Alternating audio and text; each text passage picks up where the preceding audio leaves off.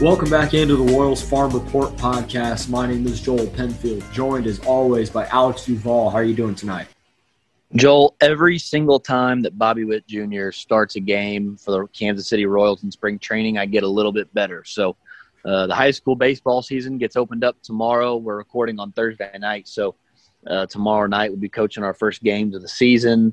Bobby Witt Jr. is still getting nearly everyday reps for the Royals out at second base or shortstop where they have him. It's hard to not be excited about baseball at the moment. Absolutely. And, other than baseball, we have our first NCAA tournament in 2 years. And I forgot how much I loved March Madness. And it's just such a fun time of year. Spring, baseball is getting in full swing. You're getting close to the NHL, NBA playoffs, the crazy NFL free agency. But March Madness is just like an awesome, awesome time of year for sports. So these next 2 weeks are going to be incredibly fun. But you mentioned it right off the rip. And I want to start there, and this is going to be a lot of the conversation that we have today, and it's about Bobby Witt Jr.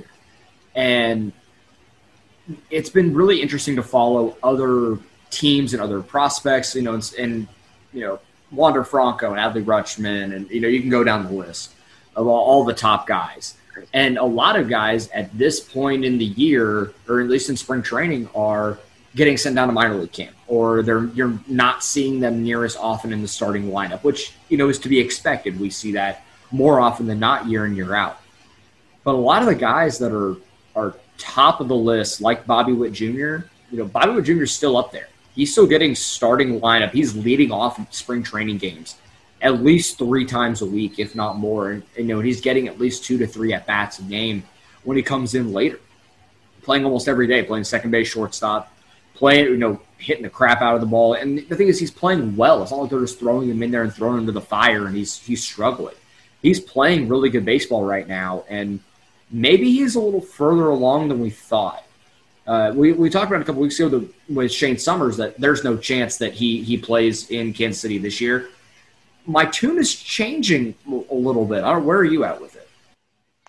Yeah, at this point, I don't know how – Tune hasn't completely done a 180. Like I have no idea where this came from, and part of me doesn't even really believe what we're seeing. But I mean, obviously early on there was no thoughts of him debuting this year, and then he came out, and I'm looking at it right now. He has more at bats than anyone on the team this spring. Like, they are clearly taking a concerted look at him to make a really difficult decision about what to do with him. And even if we think he starts the year in the minors, which at this point is a toss-up, like, I don't know how he doesn't debut this year. Like, he would have to go to the minors. Like, they would have to make the hard decision of, okay, we're going to send him down. We're going to send him to Double-A, see what happens. And then he would have to struggle mightily, which at this point, I don't know what makes you think he's going to struggle. Like, in 38 at-bats, he's got 10 strikeouts. I mean, his strikeout rate's under control. He went 1 for 5 today, but I don't think he struck out. I'm recalling his at-bats. He popped up, ground out, got a hit.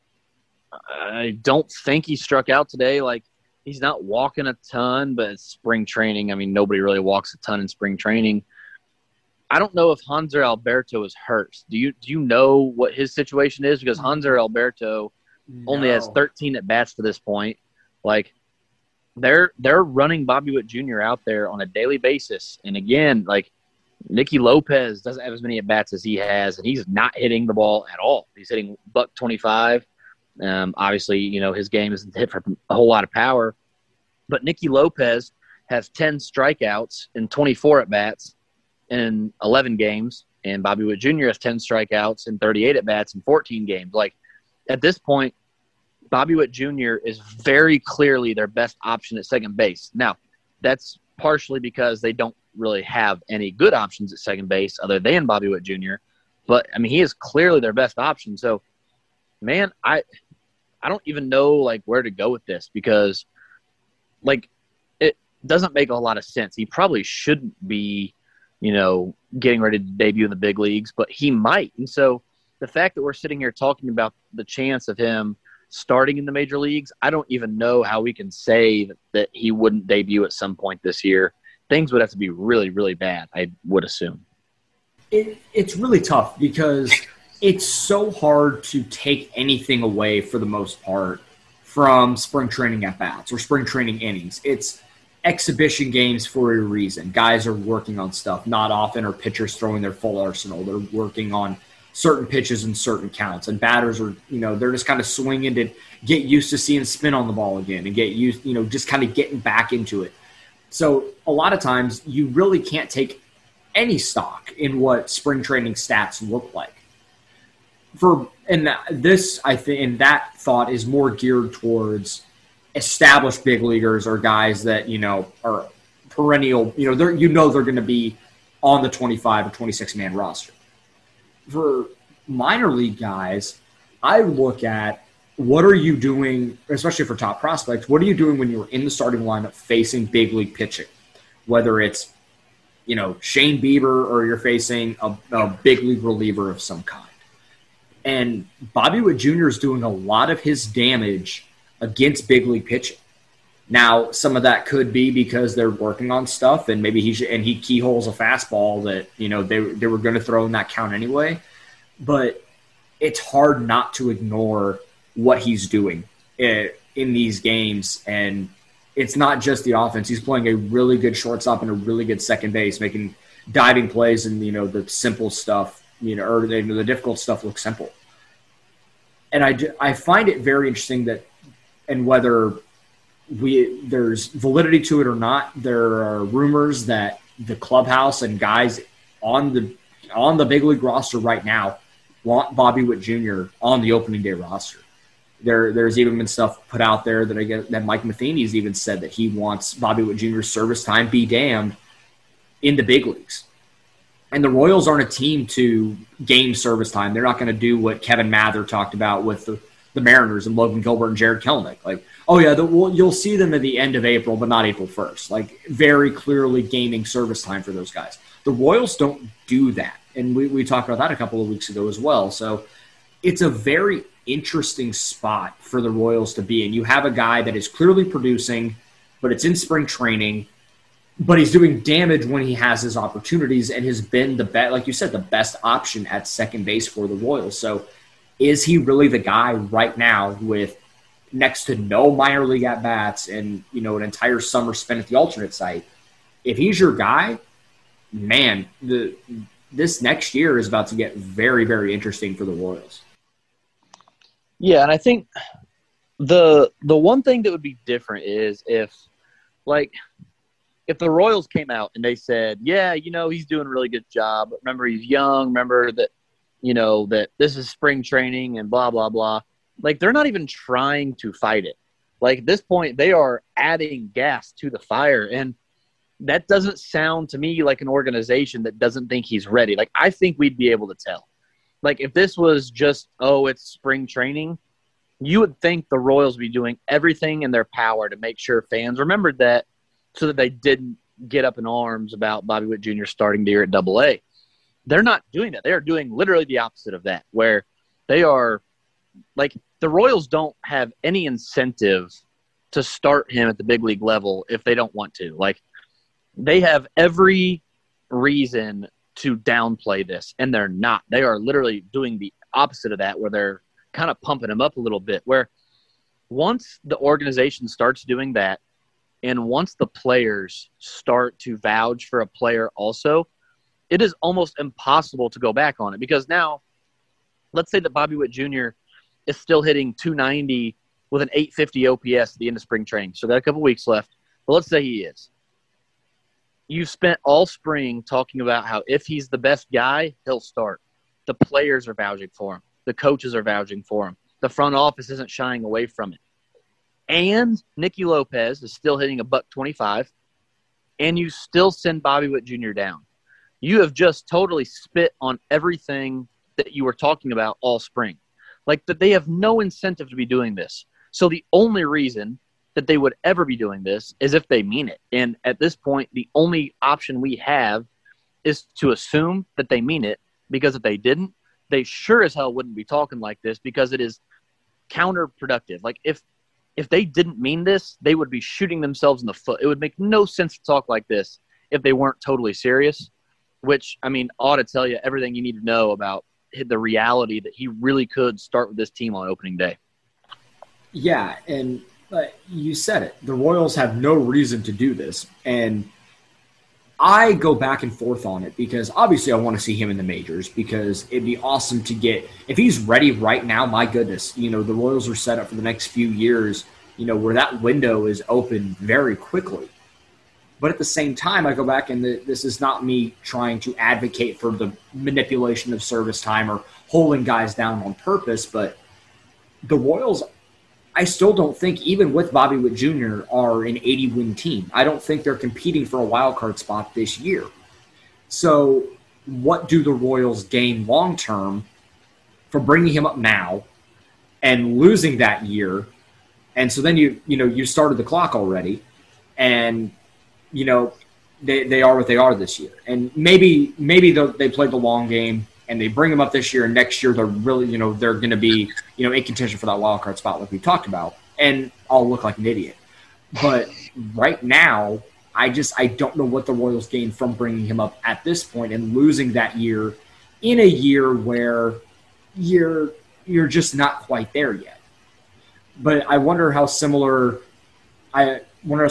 like Padres fans felt bringing up Fernando Tatis Jr. a couple years ago. Like the Padres weren't ready to compete for a playoff spot when they brought him up in 19, and the Padres said, "Damn your service time. He's our shortstop and he's going to play."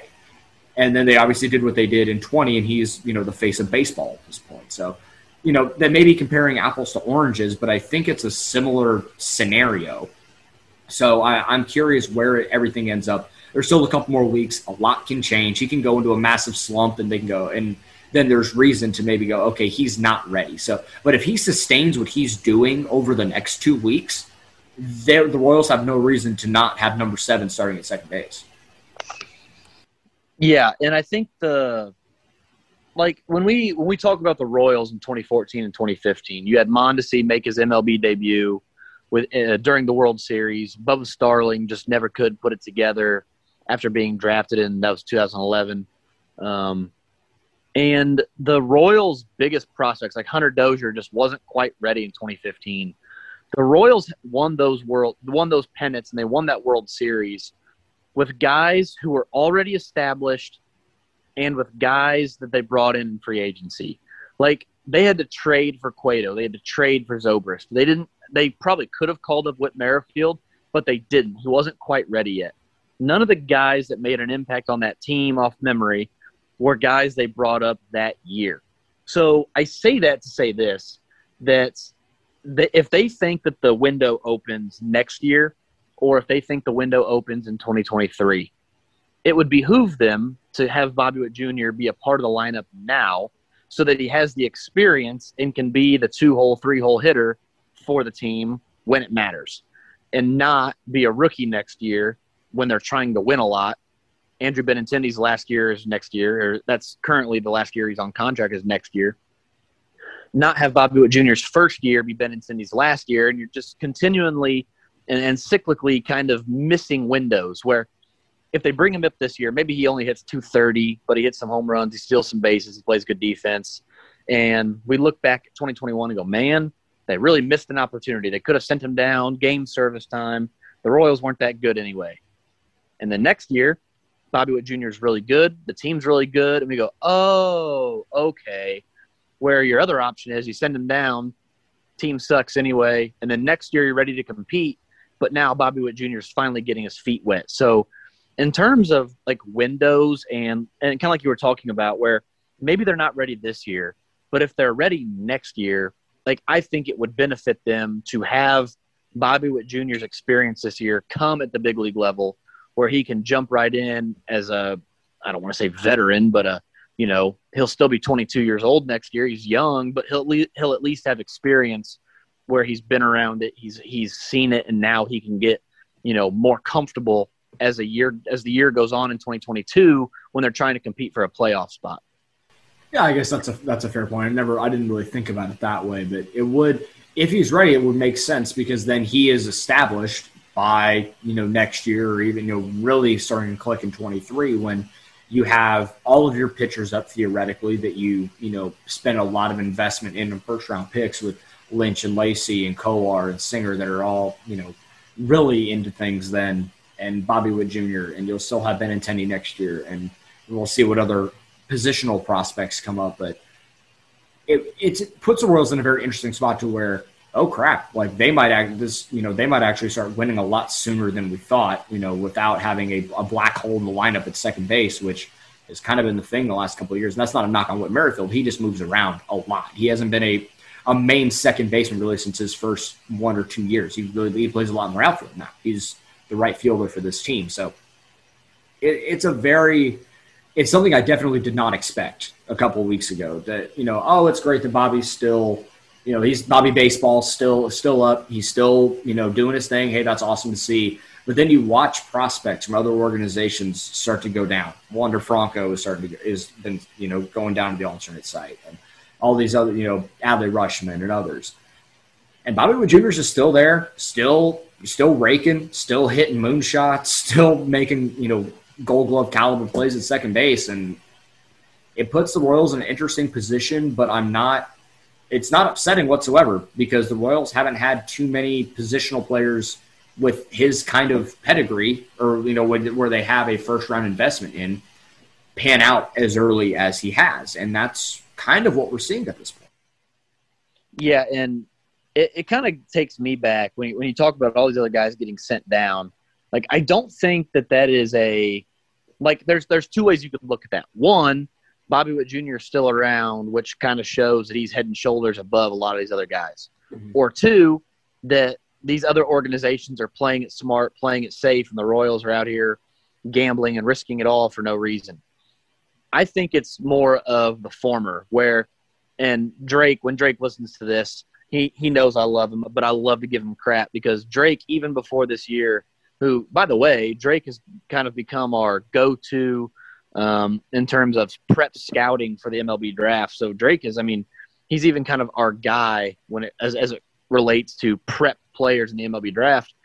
But even heading into this year, he had Daniel Lynch ranked ahead of Bobby Witt Jr. on our organizational rankings, which I give him crap about that all the time in the group chat. But A, that speaks a little bit to what Drake thinks of Daniel Lynch. But B, there really was a concern about Bobby Witt Jr.'s hit tool coming into this spring. And it's so silly because I don't know where it comes from. It's literally prospect fatigue, in my opinion, where Bobby Witt Jr. was so good for so long that it's like you go back and you keep looking for things that could be a concern.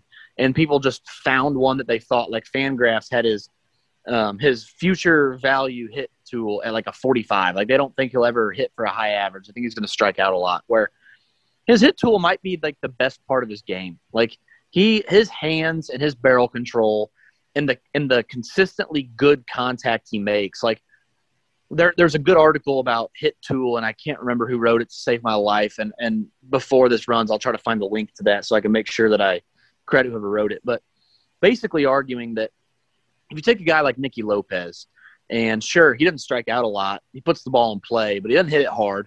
Like the contact he's making is not quality contact. Like having a guy like Bobby Witt Jr., who maybe he strikes out a little more than Lopez, but his contact is consistently better than the contact Lopez makes. Like that is a better hit tool. It's not just about putting a bat on the ball. It's about putting a bat on the ball with some authority. And in that sense, Bobby Witt Jr.'s hit tool is really, really good. Like I think it was Jim Bowden the other day said he's like the second best prospect in baseball.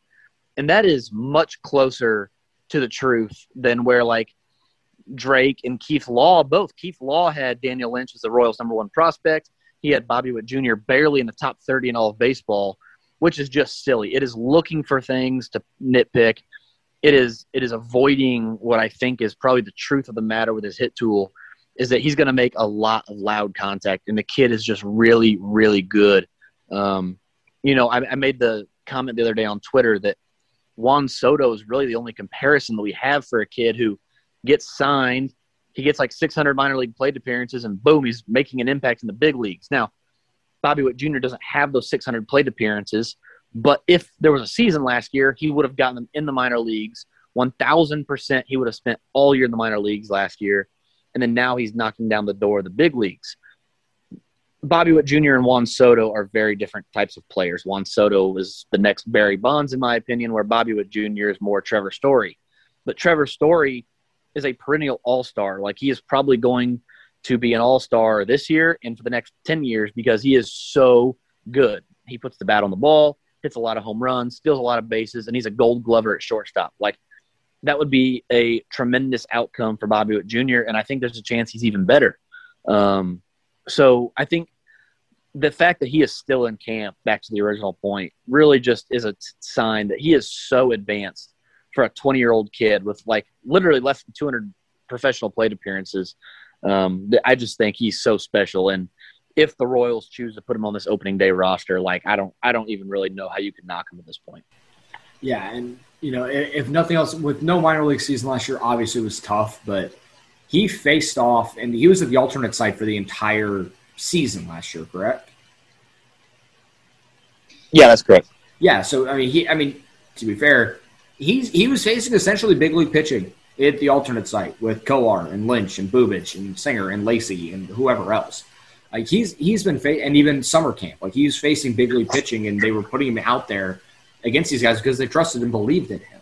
So the at-bats might not show up on a Baseball Reference page for us to look at and know how he did, but what we're seeing right now, I think we have a pretty good idea how he was doing against those guys too.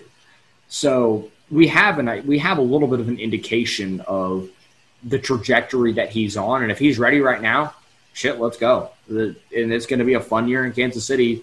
It may not be all, you know, happiness and, you know, success and whatever. We're going to see him struggle. Baseball's a sport that will humble you very quickly, but it will make the 2021 season that much more intriguing for an already intriguing roster. And as we've talked about on this show before, that this is a team that's going to be very interesting to follow and kind of sneaky good. And now you add in Bobby Witt Jr., it gets that much more interesting.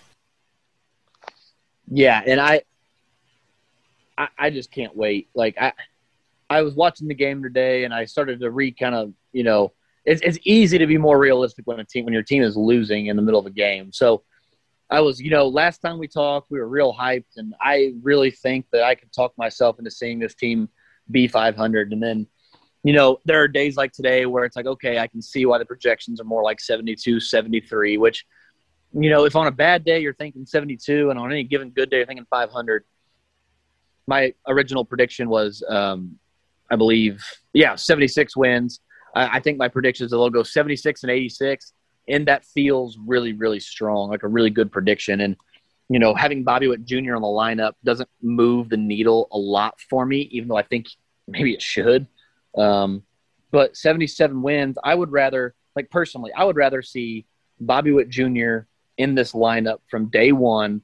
I would rather see him hit 230 in the big league, as long as he's not striking out a ton. Like, if he's hitting 230 and he's striking out 35% of the time, well, that's a little different. But if he's hitting 230 and striking out like 28% of the time, I would rather see that and the team win 77, 78 games this year than to see him start in the minors.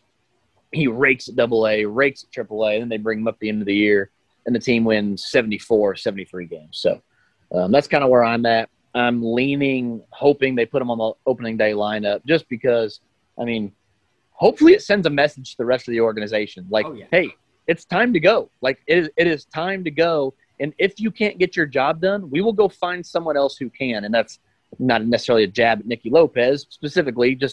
He just happens to play the same position. I just mean more generally, like, the time is now. We believe we're supposed to be good right now, and everybody's on notice. If you do not get the job done, we will find someone else who can, because we want to win right now. Yeah, and I agree with you there.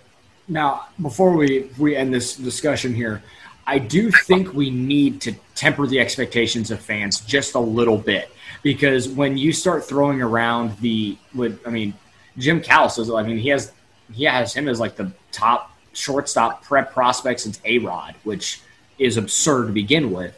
But people are beginning to already talk about him in the same breath as like Patrick Mahomes and George Brett. And so like Alex Gordon got that comparison going out, which was incredibly unfair. And that just, and then you struggle. and then the confidence goes and blah, blah, blah, blah. Like, I think we do need to temper expectations a little bit. He's still 20, going to be 21 by midseason, having never played really any sort of organized minor league baseball outside of, the AZL, which is kind of like almost like inter-squad scrimmages at times at that point. So there are going to be struggles. I'm with you. I think if he hits in that, that 230, 240 range, if he can still have an OPS plus or weighted runs created plus around league average, and he's going to play a really good middle infield. That the glove will play right now, and when he gets on, he's going to steal a lot of bags. And, I'm not, like I said, as long as he's not striking out a ton and not walking, there's no reason why he shouldn't be the two-hole hitter this whole year. I think he has the bat, he has the speed for it. I'm curious how the power will play in Kauffman Stadium and how it'll play against the best big league pitching day in, day out. And I'm not saying I don't think he's going to go out there and hit 25, 30 home runs. If he hits 15, shit, this kid, we're talking some really good stuff here. But I do think fans need to calm down a little bit on the hype until we see it at the big league level, if that makes sense. Like, I'm not trying to drink I'll drink the Kool-Aid that he should be on the big league roster, but I'm not drinking the Kool-Aid that he's going to be, all that in a bag of chips right away in the big leagues. Yeah, I don't disagree too much with that. All right, Alex and I are going to take a quick break, and we'll be right back with some over-under projections for the season for Kansas City. All right, Alex, so you are the betting guru here between the two of us, and you have I think it's like the Bovada projections for like hits and average and home runs and stuff for some of the Royals roster here. And we're just going to go through that, and based on what we've seen so far in spring training, we're going to think about, what we could see this season. Yeah, absolutely. I am fired up about this little segment we're getting ready to do. So if you'll give me just a second, I'm pulling up. I've got Bovada pulled up, and we're going to go through the Bovada page, and we're also going to go through Zips on Fangraphs, the Zips projections, and talk about because Bovada is it's an international website. They don't have every little detail for every little player. So we will go through their over-unders. We'll go through Zips, and we'll talk about, do we think they'll be better or worse than that? And then we'll go through, see if we can get through most of the lineup here. So the first player listed for the Kansas City Royals in Bovada, they have Adalberto Mondesi, over-under 40. Actually, before I tell you, so you heard the 40 part, but where would you set an over-under? How many stolen bases do you think Mondesi comes up with this year? Yeah, if it's in the 40s, I think between 48 and 50 is completely reasonable. This is also with the caveat of him staying healthy. Well, so I'll add this to this then. 2018, 75 games, 32 stolen bases. 2019, 102 games, 43 stolen bases. 2020, 59 games, 24 stolen bases. Does that change your answer at all? I still just the running game is just not a huge part of baseball anymore. And even though you have guys like Witt and Mondesi that can go on just about any pitch, I think 50. I'll go 55. I think that over 162, I think that's perfectly reasonable. I'm not going to get on the Royals front office train here and try to convince the listeners Adalberto Mondesi is ever going to win an MVP. He's just not. I just don't think that's realistic at this point in his career. However, I am going to jump on and say that the Bovada number of 44.5 stolen bases is way too low. Well, that's incredible. Here's my bold take for the 2021 MLB season. I think Adalberto Mondesi, you can write this down if you want. Adalberto Mondesi is going to be healthy all year, no DL stints, and I think he steals 60 bases. He absolutely can.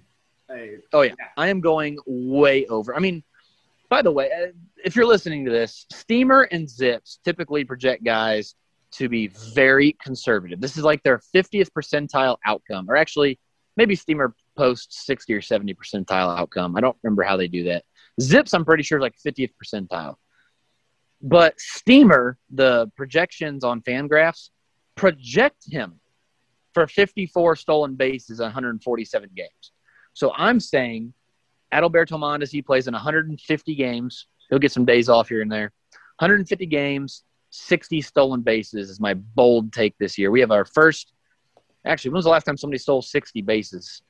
Has it been done in a while? I don't remember. I don't know, but the guys that lead stolen bases now over 162 is like 40, maybe. So yeah, if he steals 60, he's gonna blow everybody out of the water. That's my hope. Even if Mondesi, I don't think he's gonna hit for, a whole bunch of home runs. I don't think he's gonna hit 300. But it doesn't look like anybody's stolen that many bases since, at least 2017. I'm going back real quick. It wasn't done in 2019. Wasn't done in 2018. D. Gordon, 2017. 60 stolen bases, and Billy Hamilton, 59. So it's been a few years since anybody stole 60, but I think Mondesi gets it done this year. I absolutely can see that. All right, what's next? Andrew Benintendi, season batting average, over under 265.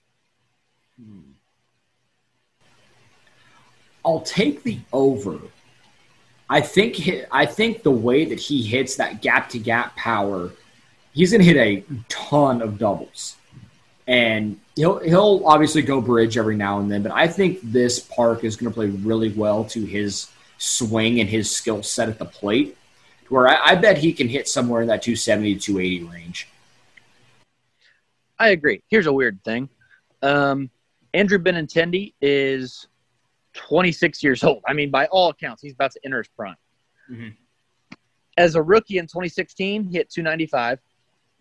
And then in 2017, he hit 271, 290, 266 in 2019. And 2019 was, by most accounts, his worst regular season in the big leagues. Now in 2020, he was hurt. He only played 14 games. But in terms of a full season, 2019 also missed some time on the DL. But he hit 266. And so his over-under at 265, I don't know if I'm missing something because I'm with you. I think the park plays to his advantage. But give me the over on Benintendi at 265. I think Benintendi hits something like 275 this year in Royal Blue. Over-under on Benintendi home runs is 14 and a half. Benintendi in his career at Fenway hit 20, 16, and 13 home runs. Given that he's going to play 81 games at the K, another 19 at Detroit, so that's 90 games in huge parks. Minnesota's not bad. White Sox play in a Cracker Jack box. Give me – the Indians play in a decent-sized park. I'll take the under on his home run. I think he hits right at 13 or 14. Yeah, I think it'll be one of those kind of like prime Alex Gordon seasons where he hits between 12 and 15 but has like 40-something doubles. Oh, agreed 100%. I think he is going to hit a ton of doubles this year. I wouldn't be surprised if he hits 50 doubles. Do they have a Zips for that? They do. Zips has him at 28 doubles, Steamer at 26. LOL at that. I will take a flying over. That, unfortunately, that's not on Bovada. Bovada does not have doubles for Benintendi, but if 28 was on here, I would take the over in a heartbeat. Yeah. I don't know what these projections have against Benintendi, but I think he goes way over for the Royals this year. All right, Brad Keller, the worst stat in all of baseball, over under 8.5 wins. I hate that we're even acknowledging the fact that pitching wins exist. It's on the list. The people can bet it, Joel. We got to give them our opinions. Yeah, I'll go over. He's just so damn consistent. He's been, he struggled a little bit in 19 in spots, but I think 2020 is a little more of where he's going to be. Not going to be a high strikeout guy, but he's going to grind through, 5-6 innings a night. He'll be eligible and in line for wins here and there. I think 10 plus is pretty reasonable. He won 9-7. He won 5 last year in 9 starts. Every single projection system has him for 9-10, and Zips has him at 11.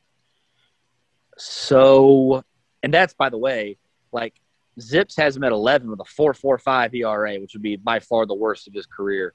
Steamer has him at 9 wins with a 4.73 ERA, which I would hope to hell not. And then Fangraphs has him at 10 with a 4.6 ERA. I'll take the over. I was leaning under just on the chance that he's hurt. Like if he misses any time, like there's a good chance this goes under.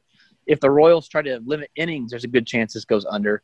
But man, if these guys have him at 10, 11 wins, 9 wins at 160 innings is what it looks like, maybe I'll take the over on this. He's going to get his chances. The Royals are going to run him out there. I'll take the over 8.5 wins for he, and I'd probably do the same for Mike Minor, but I don't see Mike Minor on here. So Carlos Santana. Let's go.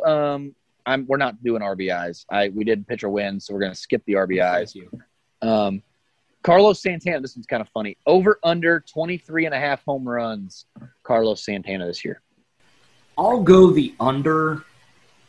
And this almost kind of feels like Benintendi in the same way too. Like I don't think the home runs are going to be there, but I think he's still going to hit a lot of doubles. He's going to get on base a lot. I don't know if he'll have enough balls to hit for home runs because he's going to walk 100 times. But I think like the 18 to 20 feels about right for Santana. 2016, he hit 34. 2017, 23. 2018, 24. 2019, 34. Last year, he hit 8. And he's on pace for under 23, right around 21. So, oh, man, that's difficult. I guess part of that depends on where you think he's going to hit, because I don't think he's going to – he may get pitches to hit if, Solaire's hitting 40 home runs behind him. So,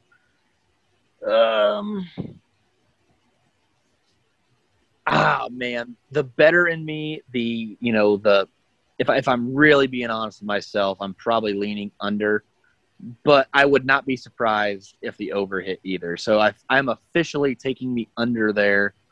I would stay away from that line though, because that line at 23.5 feels really, really solid. Yeah, I agree with you there. I think Santana at this point in his career, I don't know if he's going to hit the home runs, but he's still such a solid hitter. He's still got a good swing. I think he's looked good this spring. And, with his discipline, he's going to get on base a ton. So he's still going to provide a ton of value, even if it's not hitting balls, over the fence at Kauffman. Yeah. So here's one that I am going to plead to the public. If you're going to take a prop this year for the Royals, take the over 18.5 home runs. Who do you think they have at 18.5? Salvi? Nope. Lit? Nope. Please tell me it's not Jorge Soler. Okay, I'm drawing a blank here. Hunter Dozier. Hunter Dozier. Over. Okay. Over under 18.5. Hammer the over. 2019, the only time we've seen Hunter Dozier be any kind of healthy in the big leagues. He hit 26 home runs. Last year, he was pretty healthy, although he was dealing with COVID before the season started.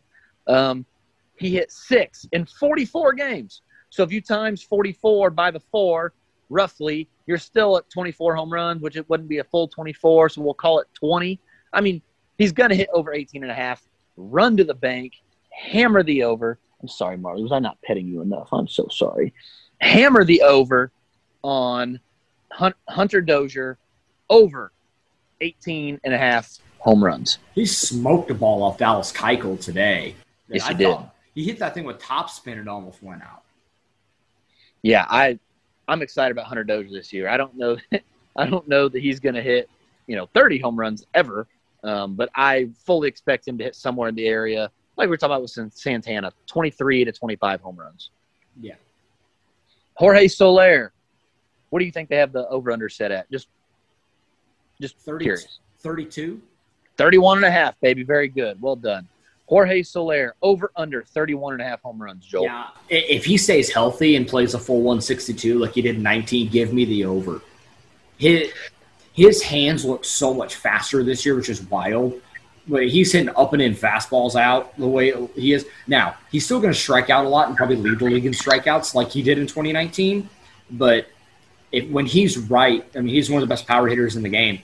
And I hope that he can stay healthy. He labored a ton through last season through those oblique injuries and lat injuries. But if he can stay healthy, man, I think he's going to hit 40 again. In the wise words of our late, great hero, Therese Paylor, the contract year is undefeated, Joel. Yes, it is. Jorge Soler is 29 years old. He will not be 30 at any time during the season, which means he's going to enter the offseason as a 29-year-old free agent. Jorge Soler, way over 31.5 home runs. Jorge Soler is going to hit 40 again. I don't think he hits 48. I think he borders the line of 40. I think he goes somewhere between like 38 and 40, 37 and 40. Regardless, he is going to go over that line of 31.5. Not super confident in that, but I'm pretty confident. He's going over 31.5 home runs for Jorge Soler. Salvador Perez, take a wild guess what they got Salvi's line at. I think you'll be surprised. For home runs? Yep. 26.5? Oh, no, not quite that high. 23.5. 23? Which is an interesting number. Because I feel like I would probably take the under. And then I look in 2015, 21 home runs, 2016, 22, 2017, 27, 2018, 27. Last year he hit 11 in 37 games, which he always does better at the beginning of the year before his legs give out. So probably on pace for his first 30 home run season, though. 11 home runs in 37 games. That's a lot more than 30 probably. I'm not very good at math. But, yeah, it's a lot more than 30.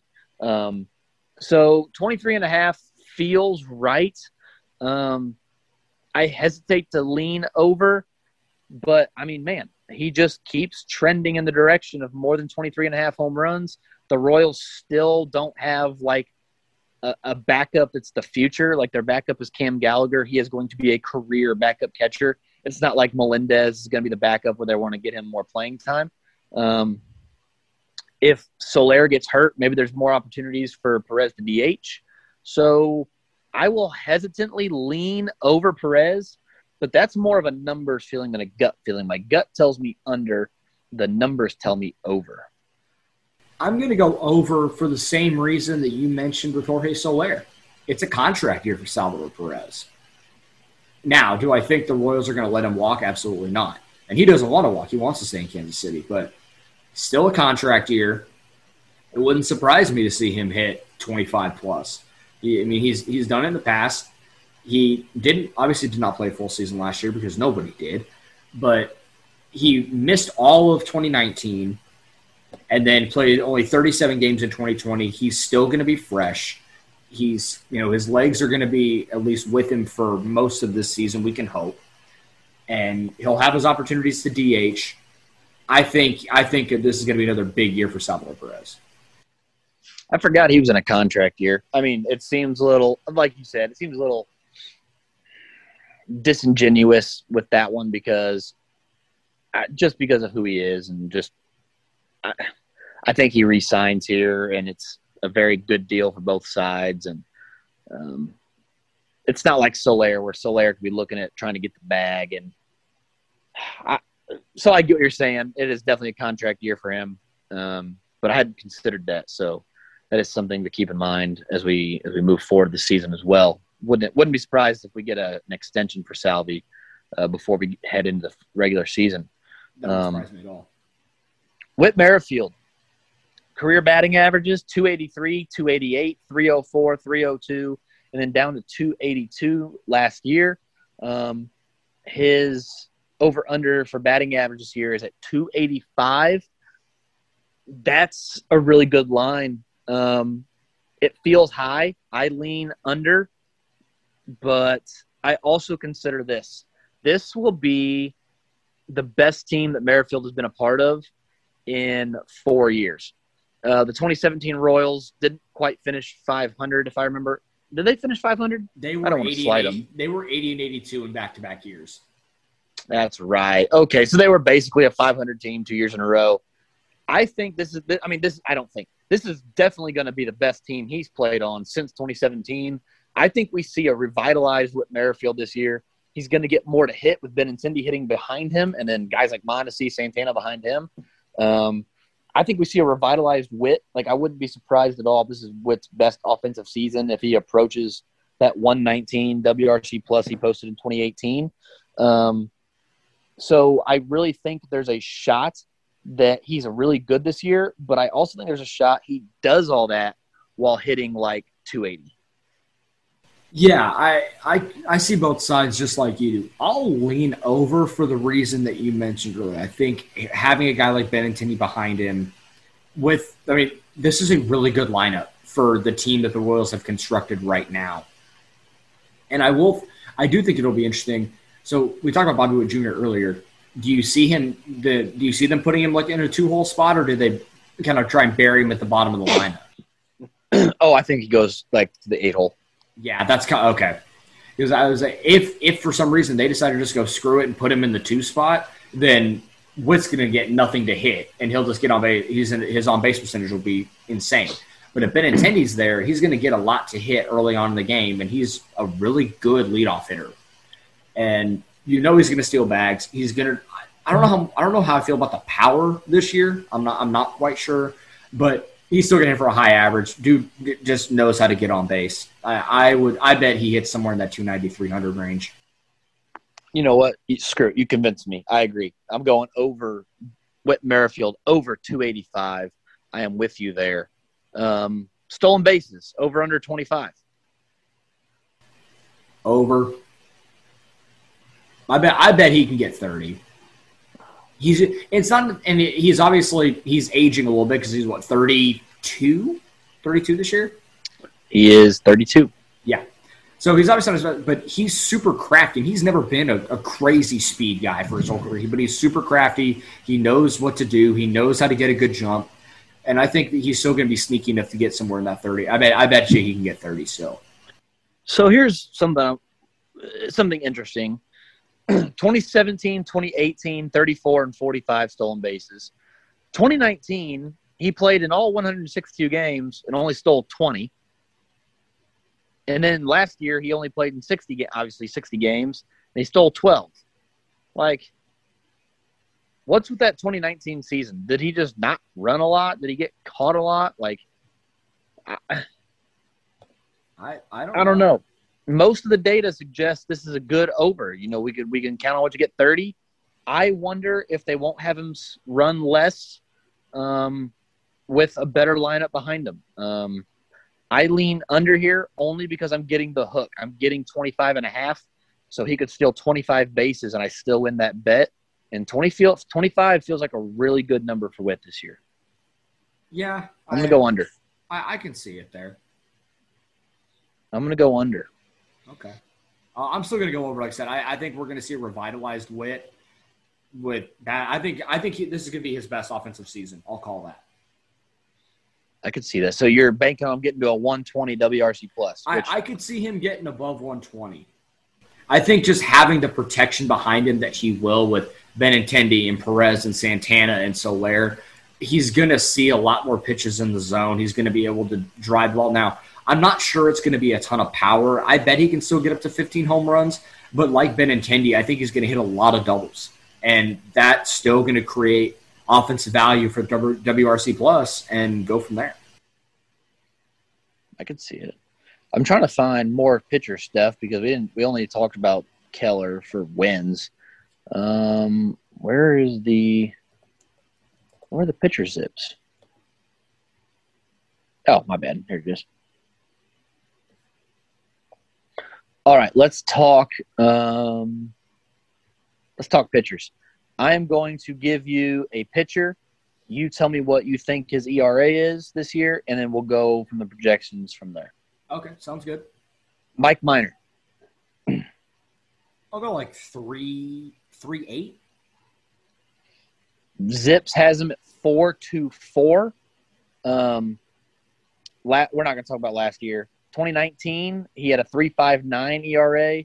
2018, 4.18. And then 2017 was his first year back with the Royals. He was in the bullpen. So his 2 years as a starter in Texas, he went 4.18, 3.59, and then last year, like his xFIP was 4.5 for the Texas Rangers. Oh, he got traded to the Oakland A's too, didn't he? Yes, he did. He posted his best K per nine as a starter, or since he started starting again last year. So I'm gonna go under 4.24 as well. I think he ends up in that 3.9, maybe really low 4 range. And correct me if I'm wrong. I don't know if I'm thinking about him or somebody else, but hasn't his velo seen a little bit of an uptick from last year? Yep. So that was part of the reason why I was thinking maybe he's going to go in that sub 4. And to be, the 2 or 3 starter for this team with the sub 4, and I think playing in a bigger ballpark is also going to help him, like it did when he was kind of revitalizing his career as a reliever for the Royals. And especially if they deaden the ball like they say they're going to. Which I think is going to help a guy like Brad Keller even more than he already does, because he doesn't give up fly balls. Which, speaking of Brad Keller, they've got his Zips has his ERA at 4.45 this year, which is laughable. I'm assuming we're all going under there. Way under. I think he can get down to like a 3.5. I think he can go full run under, honestly. Which is funny because Chris Bubich's ERA is on Zips. His projected ERA from Zips is 4.51. Now, Chris Bubich, I don't remember being this good last year. 4.32 ERA in 50 innings pitched. Ks per 9 were almost 9. He walked almost 4 per 9 and gave up almost a home run and a half per 9. We're getting Chris Bubich ERA at 4.51. Remember, we're talking about a full season here. I'll go under, but I still think it's going to be above 4. I think I'll probably be in that 4.2, 4.3 range still. I really like Bubich. I think he's got some good stuff. He's shown flashes of what he can be this spring. I think the changeup is obviously really, really good, but I just don't think it's all there for him quite yet. I'll still stick around that 4.3 range, but I still think it's under 4.5. I don't think it's going to be that bad. I think the deadened ball does wonders for him. I think it will, if he can keep the ball in the yard just a little more. Like, he doesn't get hit a ton. Like, I don't remember I guess I could go look before I say this. I don't feel like last year his batting average against was super high. It was 263. It was a little high, so he got hit a little bit. But, his BABIP was 312. Like, he was hit a little bit, but that doesn't seem like that's his problem. Like, when I think of Chris Bubich, I don't think about his inability to get guys out and develop weak contact. He just gives up too many home runs. He misses too much. Deadened ball, another year in the big leagues. I'm going to go under there as well, but I don't think it's much under. I think he's a 4.4 guy this year, maybe even 4.50. But I don't think it's 4.5. Like, we're splitting hairs here. Yeah. But if you're going to give me 4.50, I'll go under. But I could see a little bit of a sophomore slump from him where his ERA rises a little bit to like maybe 4.6, 4.7. And then he makes some adjustments this offseason and really comes back strong next year. Brady Singer, Zips has his ERA at 4.68. What say you? 4.6. Oh, that's a little steeper than I thought it was going to be, because Steamer has him 4.40, which I think feels a little more right. But I don't know. I have a hard time thinking that he's going to be a 4.4 guy. I don't know. His ERA last year in 12 starts was 4.06. Yeah. His FIP was 4.08, and his xFIP was 4.05. He literally pitched to exactly what every advanced metric said he was going to pitch at. Does his Sierra, can I find that real quick on here? Sierra's 4.29, so Sierra thought he was a little worse than everything else. But so what's going to be interesting for Brady Singer, and I may have just been seeing stuff funny. I don't know. I don't know if I was seeing this right or if or what. But when he was pitching against the Dodgers the other night, it didn't look like he was throwing that two-seam with crazy arm side run. It looked like it was a true four-seam fastball that looked like he was spinning pretty well. I which obviously I don't have the data, so it's based off of just feel and just kind of the eye test. But I'll be curious if he mixes in that 4-seam with that 2-seam for onside run to get ground balls, later, when he has runners on base and really needs that ground ball. So I'll be curious if that develops for him, if that's what he's doing, or I was just not watching the game as closely as I thought I was. But something didn't look like I was ready to see that that fastball that just explodes through the zone, running right in on the hands of a right-handed hitter, and I just didn't see it. So I don't know if maybe he was working on a different grip or the ball just wasn't running for him that night or what. But I'll be interested to see what he does in his next outing, if that's really what he's trying to do, is maybe work in more of a 4-seam rather than that 2-seam fastball that made him really successful. Yeah, I didn't notice that. We were talking about that, before we started recording. I didn't notice that too much. One thing I worry about with Singer this year, he threw 147 innings 2019. He threw 64 innings last year.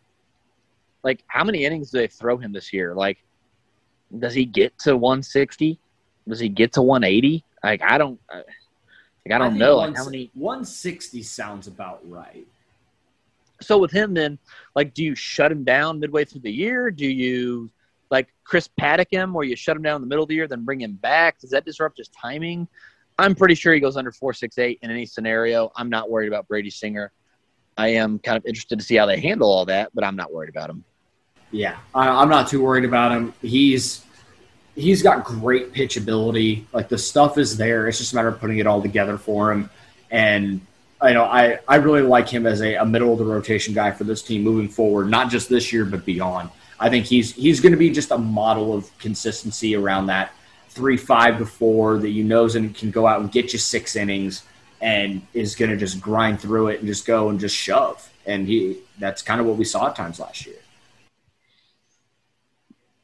100%. So the last guy that I want to talk about, and we can talk about some other guys if you want. Last guy we got to talk about, Danny Duffy. Zips has his ERA this year, 4.89. And before you answer that, last year, 4.95. 2019, 4.34. 2018, 4.88. Do you think Duffy can keep his ERA under 5 this year? Part of me wants to say yes because I love Danny Duffy, but in reality, I don't see it anymore, and it sucks because I think this is his last year on contract as well. But I think it's going to be over, and probably it'll end up being a move to the bullpen at some point, which I think is going to be better for him at this point in his career. Now you're catching on. I don't see him. I don't see him keeping under under 5. I think he'll be over 5. I'm going to cheat. I'm going to cheat because I can. This was not phrased into the question.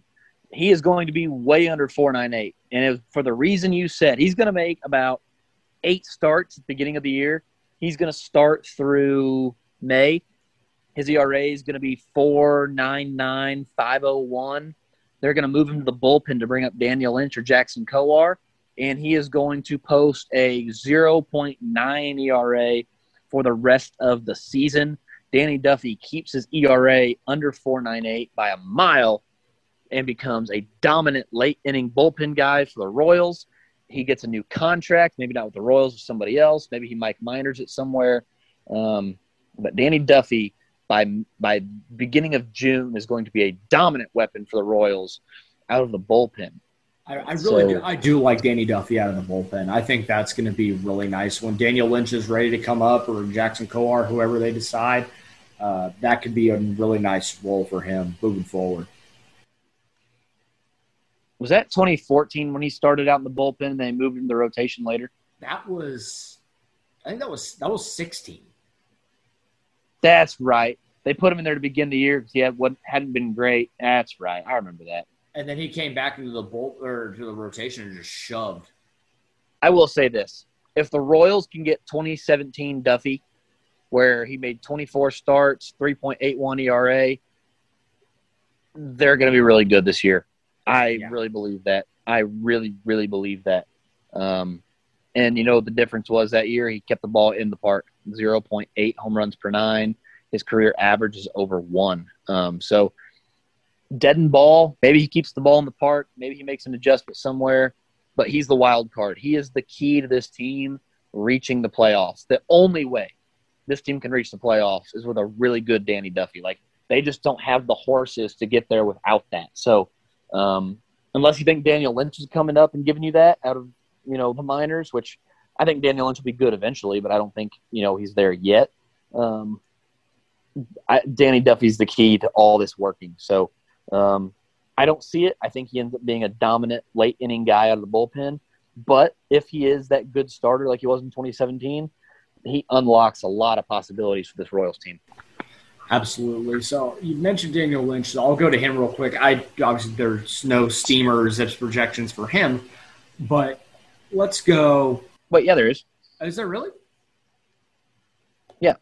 His ERA is 5.29, and they're giving him 16 starts. Okay. That's Zips.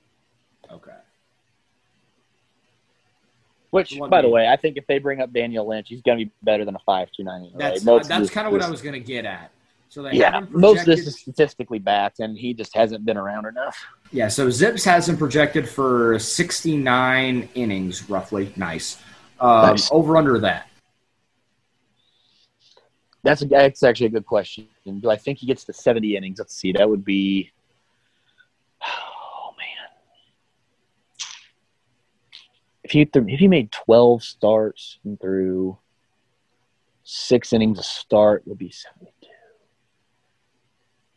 Means he's probably got to make all 16 starts to get there. Half a season's worth.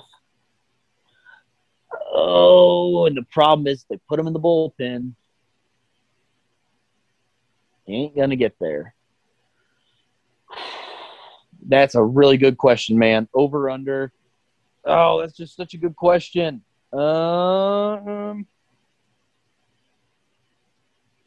I will go over 70 innings for Lynch only because I think he's the first guy into the rotation if something goes awry. I don't like that answer. I really think it's under because I think he comes – no, I'm going over. I don't know what's happening, but Daniel Lynch is getting 75, 80 innings in the big leagues this year. Yeah. Final answer.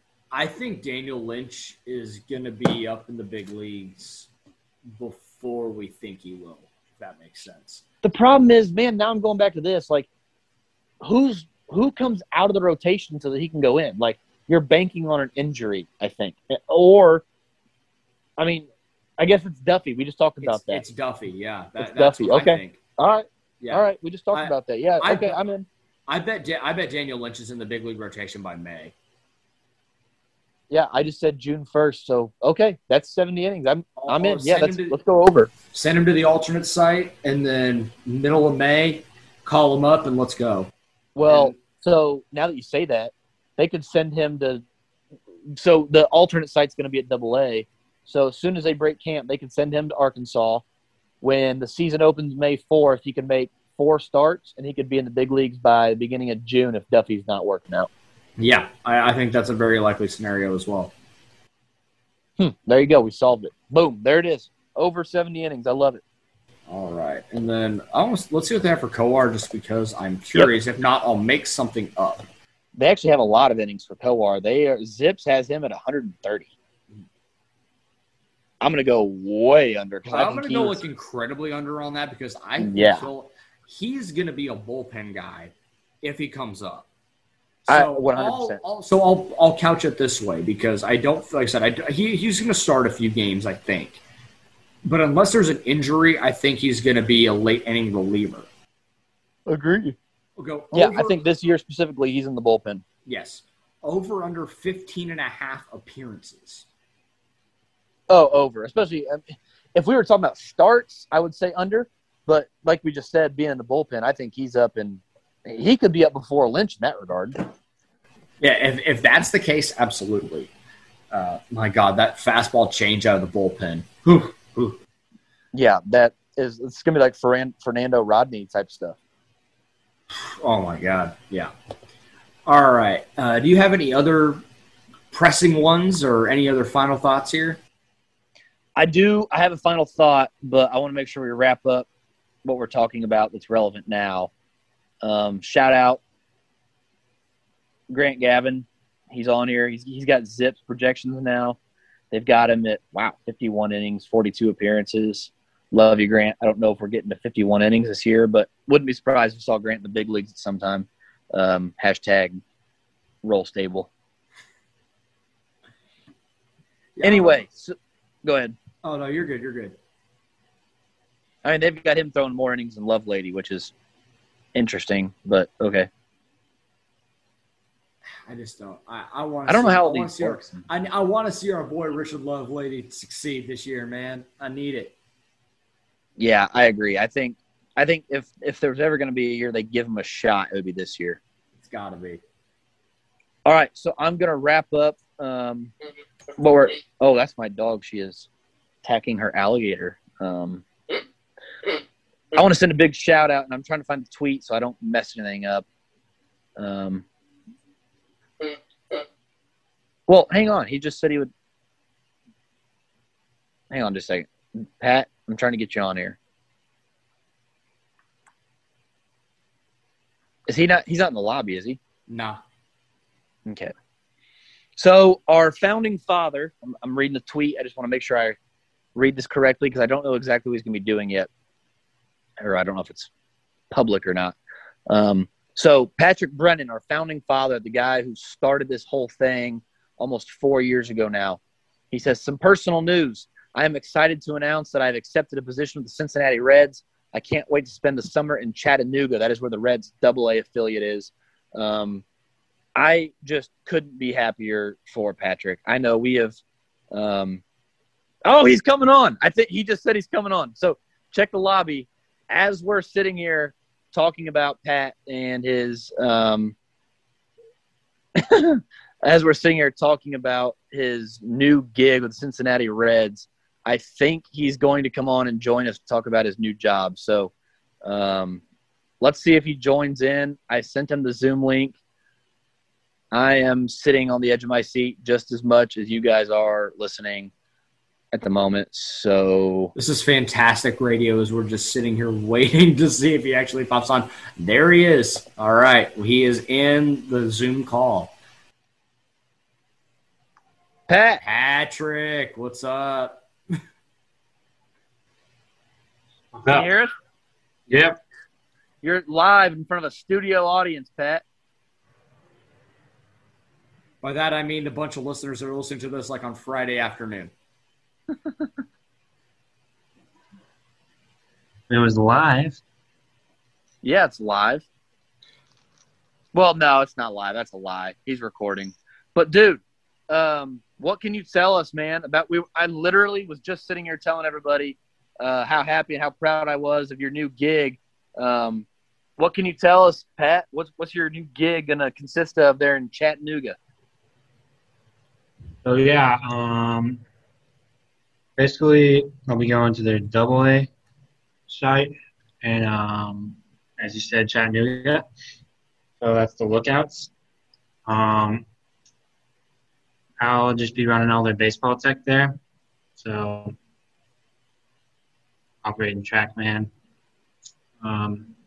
Raps and all that. And then I'll just be assisting with the analytics and stuff. That's awesome, man. So essentially what you're doing with K-State right now. Oh, yeah, very similar. Almost the same, just a exact transfer. Yeah, and that is with the big league club, and you're probably getting paid slightly better. So, all good things in that regard. Uh-huh. But no, we're super happy for you, man. This was so cool when you told us about it the other day. We're super happy for you. We knew that this was a long time goal for you. So to finally see that happen for you is incredibly awesome, man. We're so happy for you. Yeah, thank you. I'm pretty pumped. Knew I was gonna, for a few years, I was at least gonna be attempting to do something like this. Pretty excited. It's here. Won't get too much specifics, but I know you were at least thought you had a gig lined up somewhere else before COVID hit, and I know the the pandemic killed a lot of people's goals of working in baseball, specifically just last year when everybody was shutting down and cutting staff. So, man, I know you're excited to finally be getting a chance to get into it. We couldn't be happier for you. Man, super happy, super proud of you, super excited. We talked earlier today. We were talking about the creation of the site. You were the managing editor for Kings of Kaufman. Brought me on to write for you, and then we kind of made a move to Royals Review. Now over here at the site, the growth we've seen. Did you think when you started the account, and then I think we were talking today, it was like maybe 4 or 5 days after you'd started everything that you let me come on and help out. Did you ever think that we'd have? I think we almost got 9,000 Twitter followers. We make money on this thing now. We sell advertisements to the people. Well, yeah, that was the goal, but did I think that? No, honestly, I thought it was gonna be when I started it. I thought, okay, deep down, I really want to grow this thing, and I'm going to attempt to. Though in reality, probably this thing is going to flame out in a few weeks, months, whatever. So really, it's been almost 4 years now, and that's insane. Yeah, we're coming up on 4 this June. Does not feel like 4 years. So yeah, I'm ecstatic, and obviously I still pay attention to everything going on with it. And well, you better. Well, I really the podcast I've been listening to lately. That's my favorite part of the site now. You two do a great job. It's really pumped that it's made this far. It's only up from here, man. We're gonna keep growing this thing. We'll see where it goes. But I mean, you're the OG of this thing, and now you're working for a big league team. That's got to be a cool feeling. That's awesome, man. Yep. And like I said, continuing to watch no matter where I am. Be following along. And you do great work. Appreciate it, man. And then again, I was thinking about it today and just how far everything's come. And like you said, it doesn't feel like it's been 4 years. The group chat we've had open, it's been most of the same guys, if not from day one, from really early on. Drew Osborne's been with us for a long time. Joel's been with us for a while now. He runs our podcast, obviously. Drake's been with us, doing a lot of prep work, amateur prospect work for us. Josh Payton came along and added a lot of valuable experience to the site. It's just been a lot of fun to see, some of the faces that have come in and out, and building a camaraderie with, some folks. Some of us can't ever get you in the public, so we've never met. But, Joel and I have, been to games together, gone and gotten lunch and stuff. He's moving to Kansas City now, so hopefully, exciting. The bonds and everything we've gone through, and everything we've learned from each other, I hope is, it's something I'll never forget. So, man, I appreciate you. Couldn't be happier for you. Couldn't be prouder of you. Good luck this summer, man. Yeah, thank you. Really appreciate it. Can't wait to get started.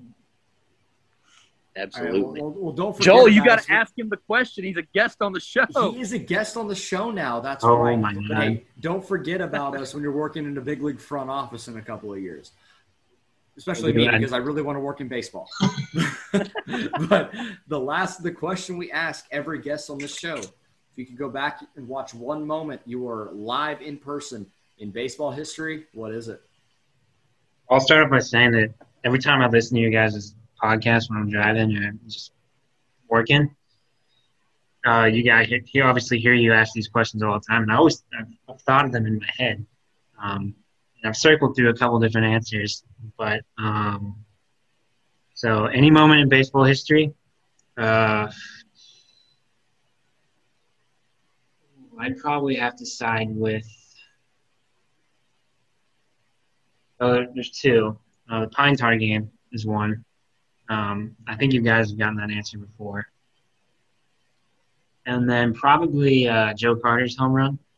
Ooh, that's a new one. Game 6 of the 92-93 World Series. Yeah, Game 7 of '93. Yeah.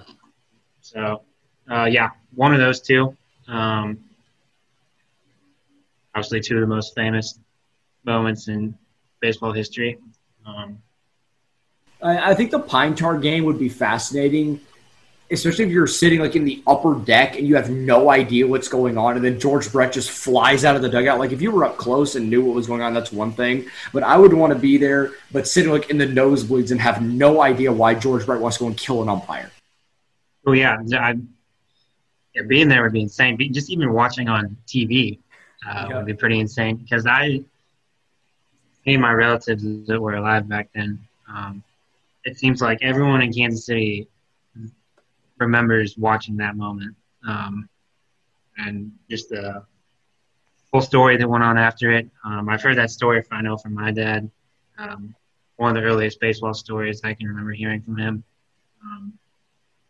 So I think that'd be pretty cool to see. Absolutely. All right, man, we don't want to keep you for too long. We want to at least get you on, showcase what you're going to do, and you're going to go and do big things for the Reds. We're super excited for you, and we know it's only up from here for you, man. Yeah, thanks, Joel. Thanks, Alex.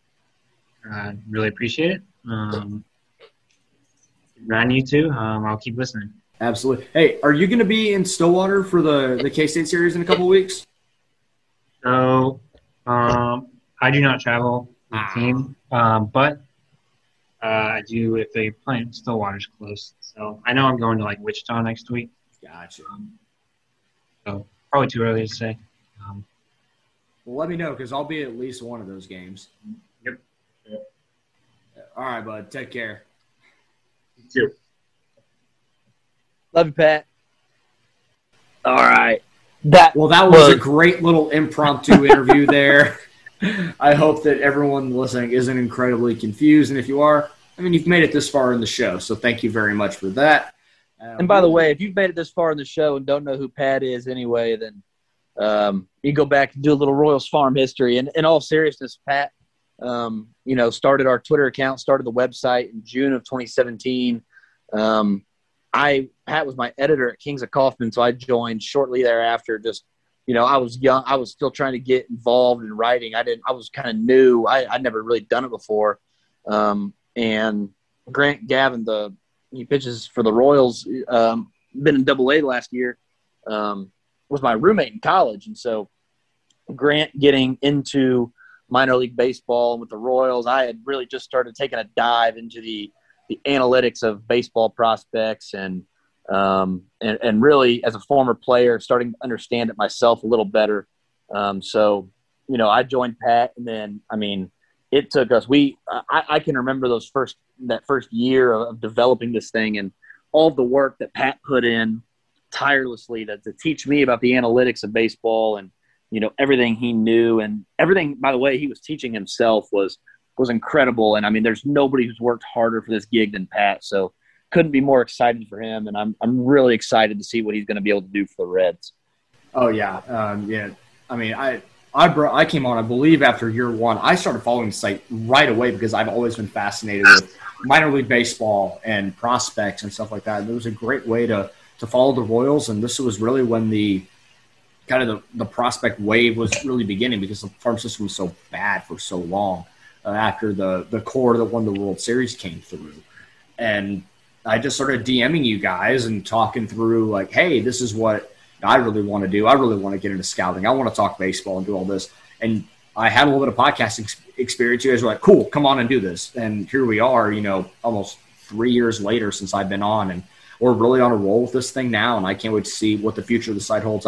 It's only going up from here for us. We can't thank everybody enough that follows the work we do, listening to this thing, reading the site, interacting with us on Twitter, and following along with all of this. It really does mean a lot to us. It's not just empty air for us when we say that. It does mean a lot because you guys are the reason why we continue to do this.